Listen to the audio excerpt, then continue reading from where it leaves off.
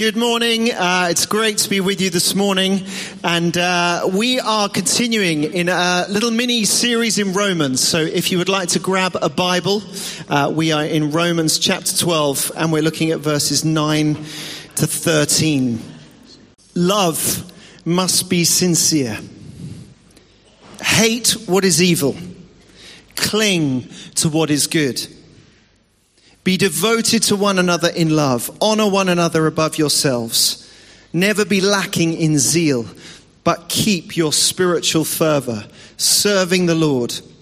Be joyful in hope, patient in affliction, faithful in prayer.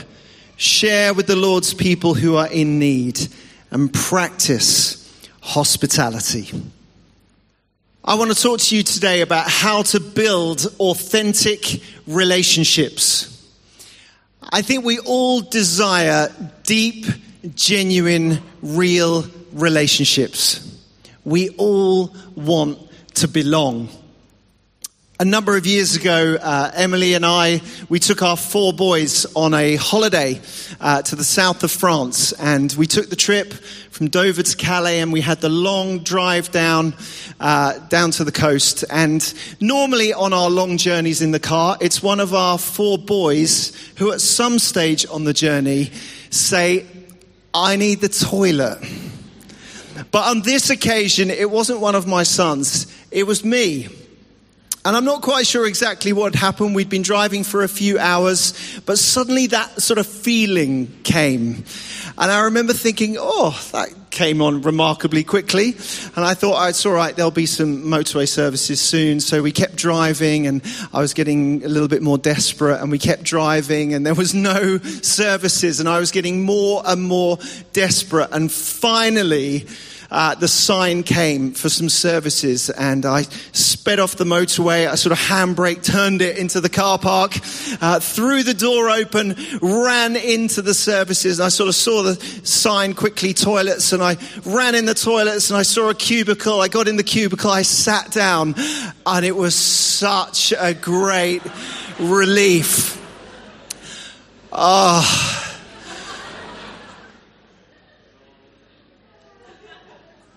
And as I was sitting there just enjoying the moment, you've all done it,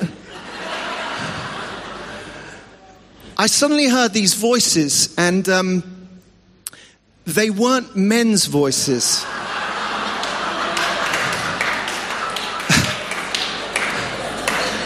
And it was like this stampede had come into the privacy and the enjoyment of my moment into the toilet. And I was suddenly hiding in this cubicle, and I thought, I do not belong here.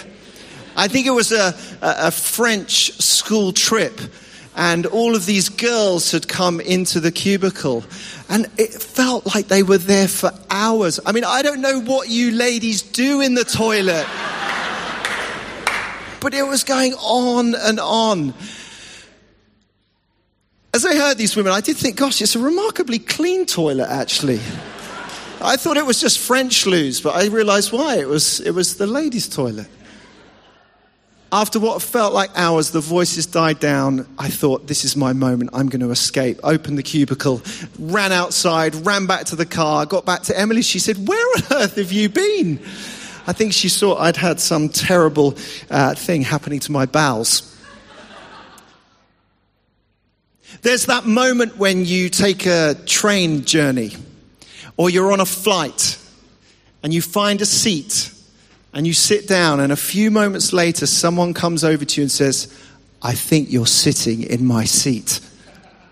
That moment of shame where you think, I don't belong in this seat. Or maybe some of you can remember back to being in your PE classes at school. The PE teacher choosing 2 captains to pick teams. Am I going to be chosen first, or am I going to be chosen last? We all want to fit in. We all want to be chosen. We all want to belong. And I think there is this intrinsically, just this aching inside of us to desire community. Brené Brown, the author, speaker, and research professor, she says, a deep sense of love, belonging is an irreducible need of all people. We are biologically, cognitively, physically, and spiritually wired to love, to be loved, and to belong. Unquestionably, we all want better relationships. We all want to be connected. But all of the research suggests that the opposite seems to be happening. We're more connected than ever before, but we're also lonelier than ever before. I speak to so many people who say that to me. I feel lonely. I don't know where my community is, my friendship group. I've said that before. Loneliness is fast becoming an epidemic of our age. You may have read the story about James Gray, the old age pensioner, who put an advertisement in the newspaper to spend Christmas Day with him because he couldn't handle the pain of 10 consecutive years being on his own at Christmas. Only one person responded to that advertisement, and that person pulled out at the last minute. This isn't just an issue that faces the elderly. This is something that affects all of us. Britain has been voted the loneliness capital of Europe. Last year, we saw that Theresa May had appointed the first minister of loneliness to try and combat what she described as the sad reality of modern society. In fact, research suggests that loneliness is worse for your health than obesity or smoking. So we have this problem. We want authentic, deep, genuine relationships. But increasingly, they seem to become more and more elusive to us. They're slipping through our fingers. And the detriment of those relationships is actually damaging our health, not only psychologically, but also physically. So how do we solve that problem? I know what you're probably thinking. You're probably thinking, I know exactly where you're going with this. You're going to say, join the church. That's how you find relationships. And if that's what you're thinking today, then I kind of sympathize with you if you think, well, I haven't necessarily found that in the church. But the truth is that view actually begs another question. What makes the church different to any other social organization or club or society? You see, in this passage, Paul gives the church 12 keys to building authentic relationships. And these aren't just good advice. These 12 keys, they're rooted in reality. They're, in fact, rooted in a person. They are rooted in relationship. We read there, he says, hate what is evil. Cling to what is good. Be devoted to each other. Honor each other. Stay passionate. Don't give up or burn out. Serve the Lord. Be joyful in hope. Patient in affliction. Faithful in prayer. Share with the needy. Practice hospitality. If you want to build genuine, authentic, deep relationships, here are some of the things that you can do.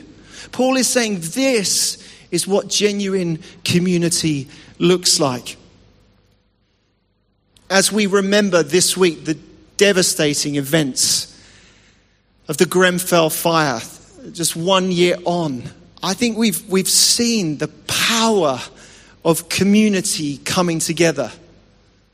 Even in the midst of tragedy, we begin to see signs of hope and what it means for people to be genuinely connected together. Someone once said, it's not the parts of the Bible that I don't understand that I have to worry about. It's the parts of the Bible that I do understand that I have to worry about. This list here, in many ways, it's very, very self-explanatory. Practice hospitality. Be faithful in prayer. It's not rocket science. It's hugely practical, but we know, don't we? It's not easy. Relationships are complicated. I mean, I'm easy to love. But it's all of you that seems to be the problem. Relationships are complicated because people are complicated. My life is complicated. Your lives are complicated. Life is complicated. Circumstances in our lives are complicated. And the church is not immune to any of those things.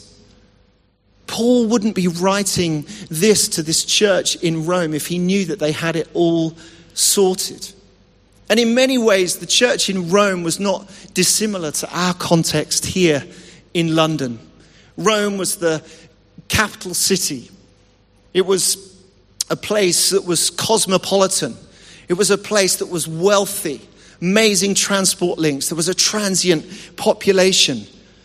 It was a place for diplomacy. It was a world trade center. I think it can be tempting often to read these passages and think, oh, it was much easier back then. You know, Paul, you don't understand. It's complicated here at HTB. We're a large church. We've got multiple services on multiple sites. This is central London. We're all busy. Time is short. Living locally is difficult. Have you seen how much the houses cost in this local area? I can't possibly think about living locally to the church. We all come from different backgrounds.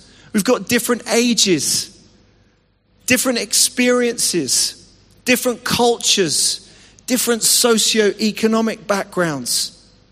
Building community, genuine, loving community is hard. But in spite of all those things, Paul says in this passage here, he says, be devoted to one another in love.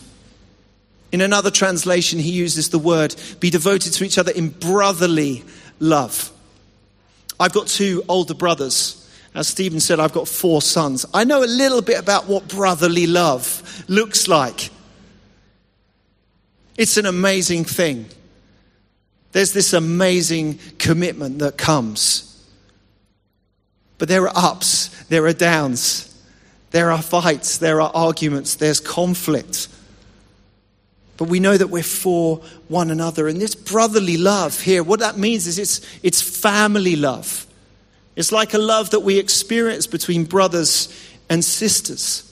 The church is meant to be a family, not just in name, but also in nature.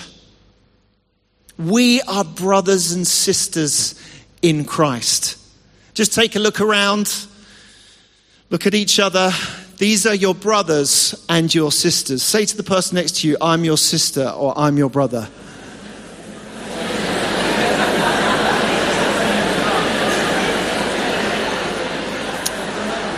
One or two of you are sitting sort of on your own, looking a little bit less than sure on that.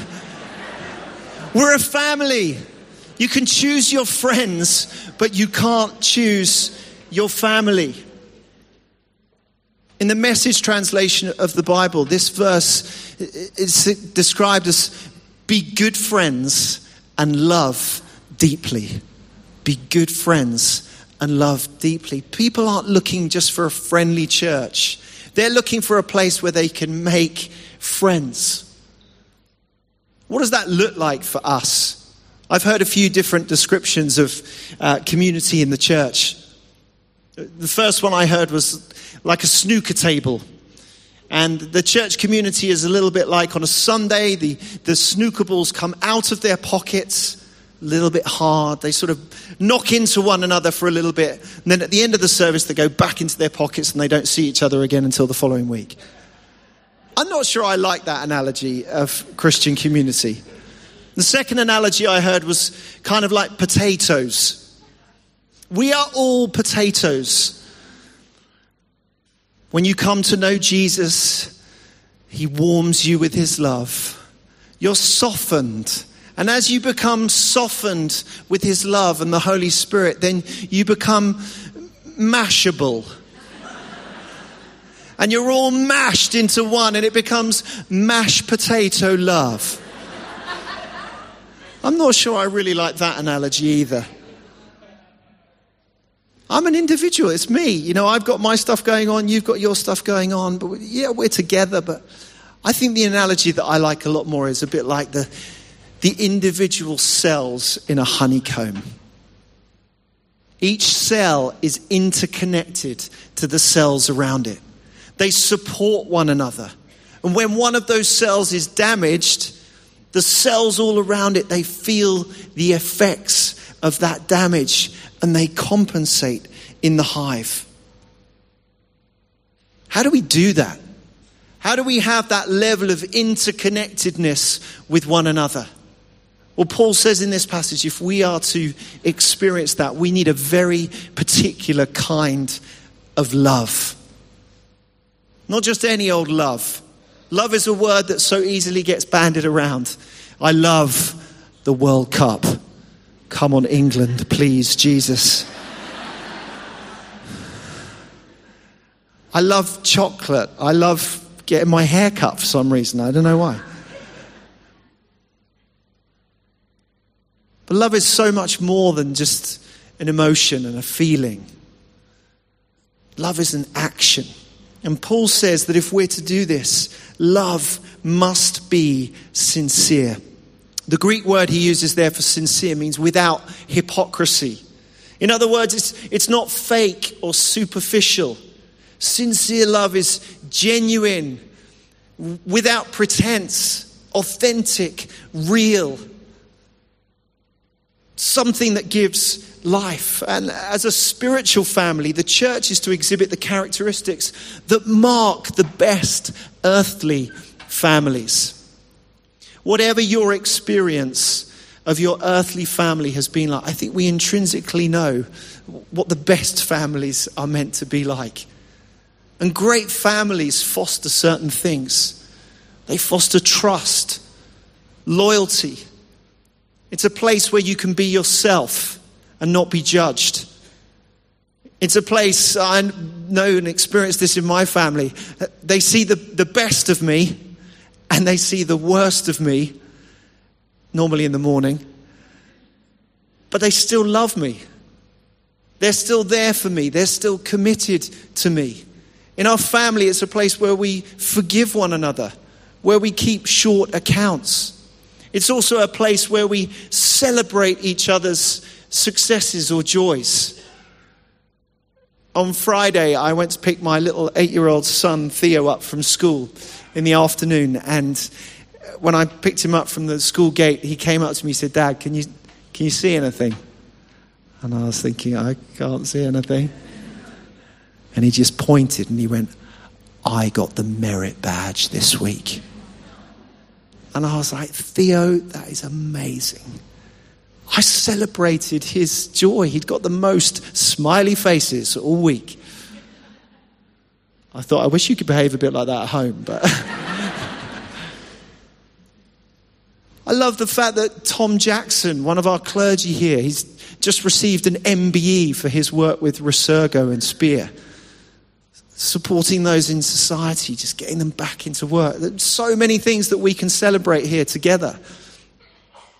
Not only do we celebrate with one another, we also support one another in our disappointments, in our struggles. We had some friends when we were living in Oxford and they were just desperate to have children. And we supported them, we prayed for them. It was such a struggle. Years ago, we moved about 8 years ago from Oxford. And it was painful and difficult. And this week, we got a card telling us that finally, after years, they are pregnant.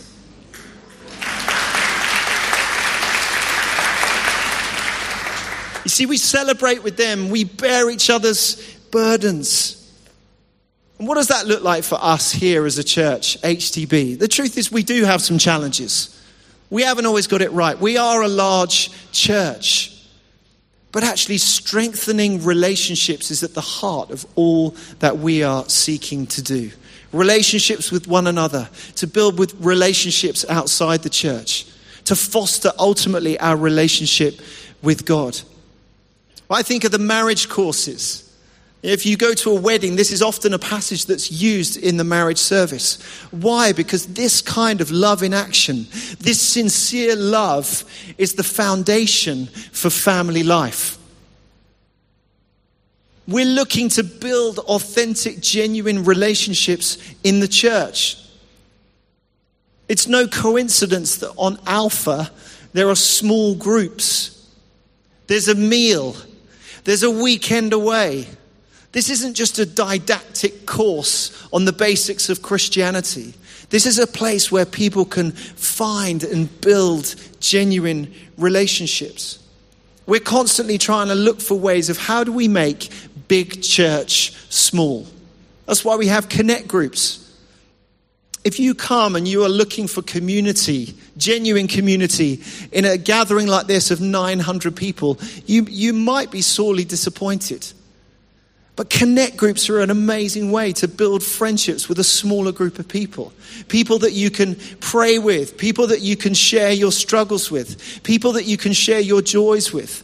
Hundreds of them meeting midweek all throughout London.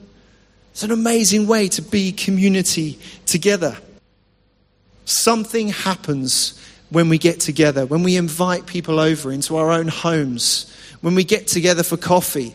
There's a dynamic that happens when we build community together. Family is a place where you can be known, but also family is a place where you are needed. Paul says here in this passage, he says, serve the Lord. As a community, we don't want to just be a family that serves each other. We want to be a witness to the world, a place that glorifies the name of Jesus. But being on a team is, there's stuff that needs to be done, jobs that need to be done. We have this phrase that I'm sure you've never heard before in our family. I've got 3 teenage sons. It's like occasionally it slips out of my mouth. You treat this place like a hotel. You don't do that in family, do you? Everybody's involved. Everybody empties the dishwasher. Everybody has to hang their clothes up. Everybody has to clean their bedroom. We're all involved. We're all a part of this thing together if you're part of the family. So there's stuff to be done. But more than that, as you serve on a team together alongside one another, you build friendships, shared memories, amazing moments together. We're a family on a mission. We're not a family on a cushion. We're not meant to be comfortable. In fact, when we do get comfortable, God often makes it uncomfortable for us. Why? Because there's a world out there that's lonely and hurting and needs the church to rise up and wake up and serve them and demonstrate what fantastic, amazing, genuine, real relationship looks like. That's why we do all of our social transformation work, the homeless shelter. That's why we plant churches. We don't want to just enjoy it here. We want to multiply it all across this country. But it's costly. That means we're giving people away. We're giving resources away. Being part of the family can be costly, but it's worth it. You see, you can't have community without commitment. You can't build relationship without risk. Now, I want to encourage us today to take a few risks. It's in the little things. It's in the peace week by week. Say hi to someone you've never said hi to before. Maybe sit in a different place. Radical, I know.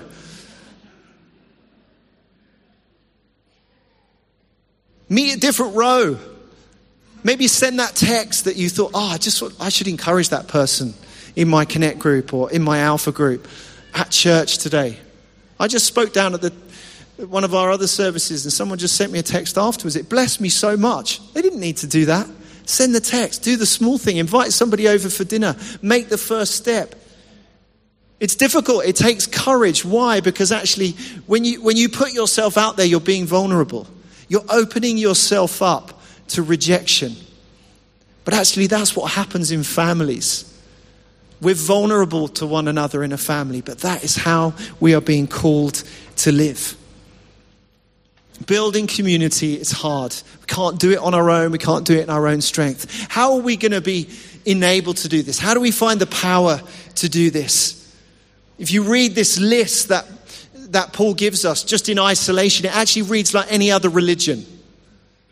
Do this, do that, be this, be that. be nice to people, be kind to people, be moral. That's just religion. That's not the good news of the message of Jesus Christ. That's not grace. And I guarantee that if you try and do these 12 things in your own strength, you may achieve it for the rest of this service. You may send a text, you may invite somebody afterwards, but I guarantee that middle of next week it would have gone out of your head. No, we can only experience transformation and genuine change in this area if we first realize that we are loved. We can only extend love to others when we know that we are first loved by God. You may have heard the phrase, hurt people, hurt people. But also the opposite is true. Loved people love people. We can't build authentic, genuine, sincere relationships unless we've first experienced and encountered the love of Jesus. Jesus demonstrated to us what it means to sincerely love. Jesus was devoted to his brothers, his sisters, his followers. He demonstrated that sincere love to them. Jesus was joyful in hope. Jesus was patient in affliction on the cross. Jesus was faithful in prayer in the Garden of Gethsemane.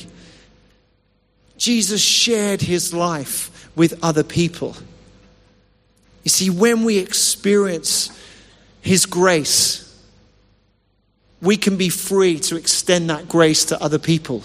When we know that we are loved without limits, we can extend that love without limits to other people. When we know that we're forgiven, we can extend that forgiveness to other people even when we're wronged. When we know that we're part of the family, we're a child of God. We have an inheritance set aside for us in heaven, that we're honored in the kingdom of God. When we know that, we can honor other people above ourselves. We don't have to strive for position because we're loved by Jesus. And that is something that demonstrates this sincere love to the world. When we do that, that kind of love is the love that transcends barriers. It breaks down cultural divides. It means there's no difference between me and you. There's no black and white, male or female, rich or poor. Everyone is welcome in the family. Everyone can belong. Because of what Jesus has done, there is no need for us to feel lonely. We come into the community and we're cared for, prayed for, welcomed home. Jesus said it like this. He said, love one another as I have loved you. So also you must love one another. By this, all people will know that you are my disciples if you love one another. Imagine what our community would look like if we excelled in this. Imagine what our country could look like if all of our churches looked like this.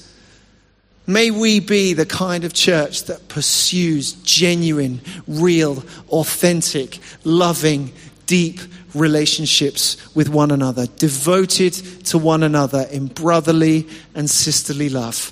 I genuinely believe when we do that, we really will see the advancement of this vision, to see our nation evangelized, to see the church explode in a fresh way across this country, and to see our society changed and transformed. In Jesus' name. Amen.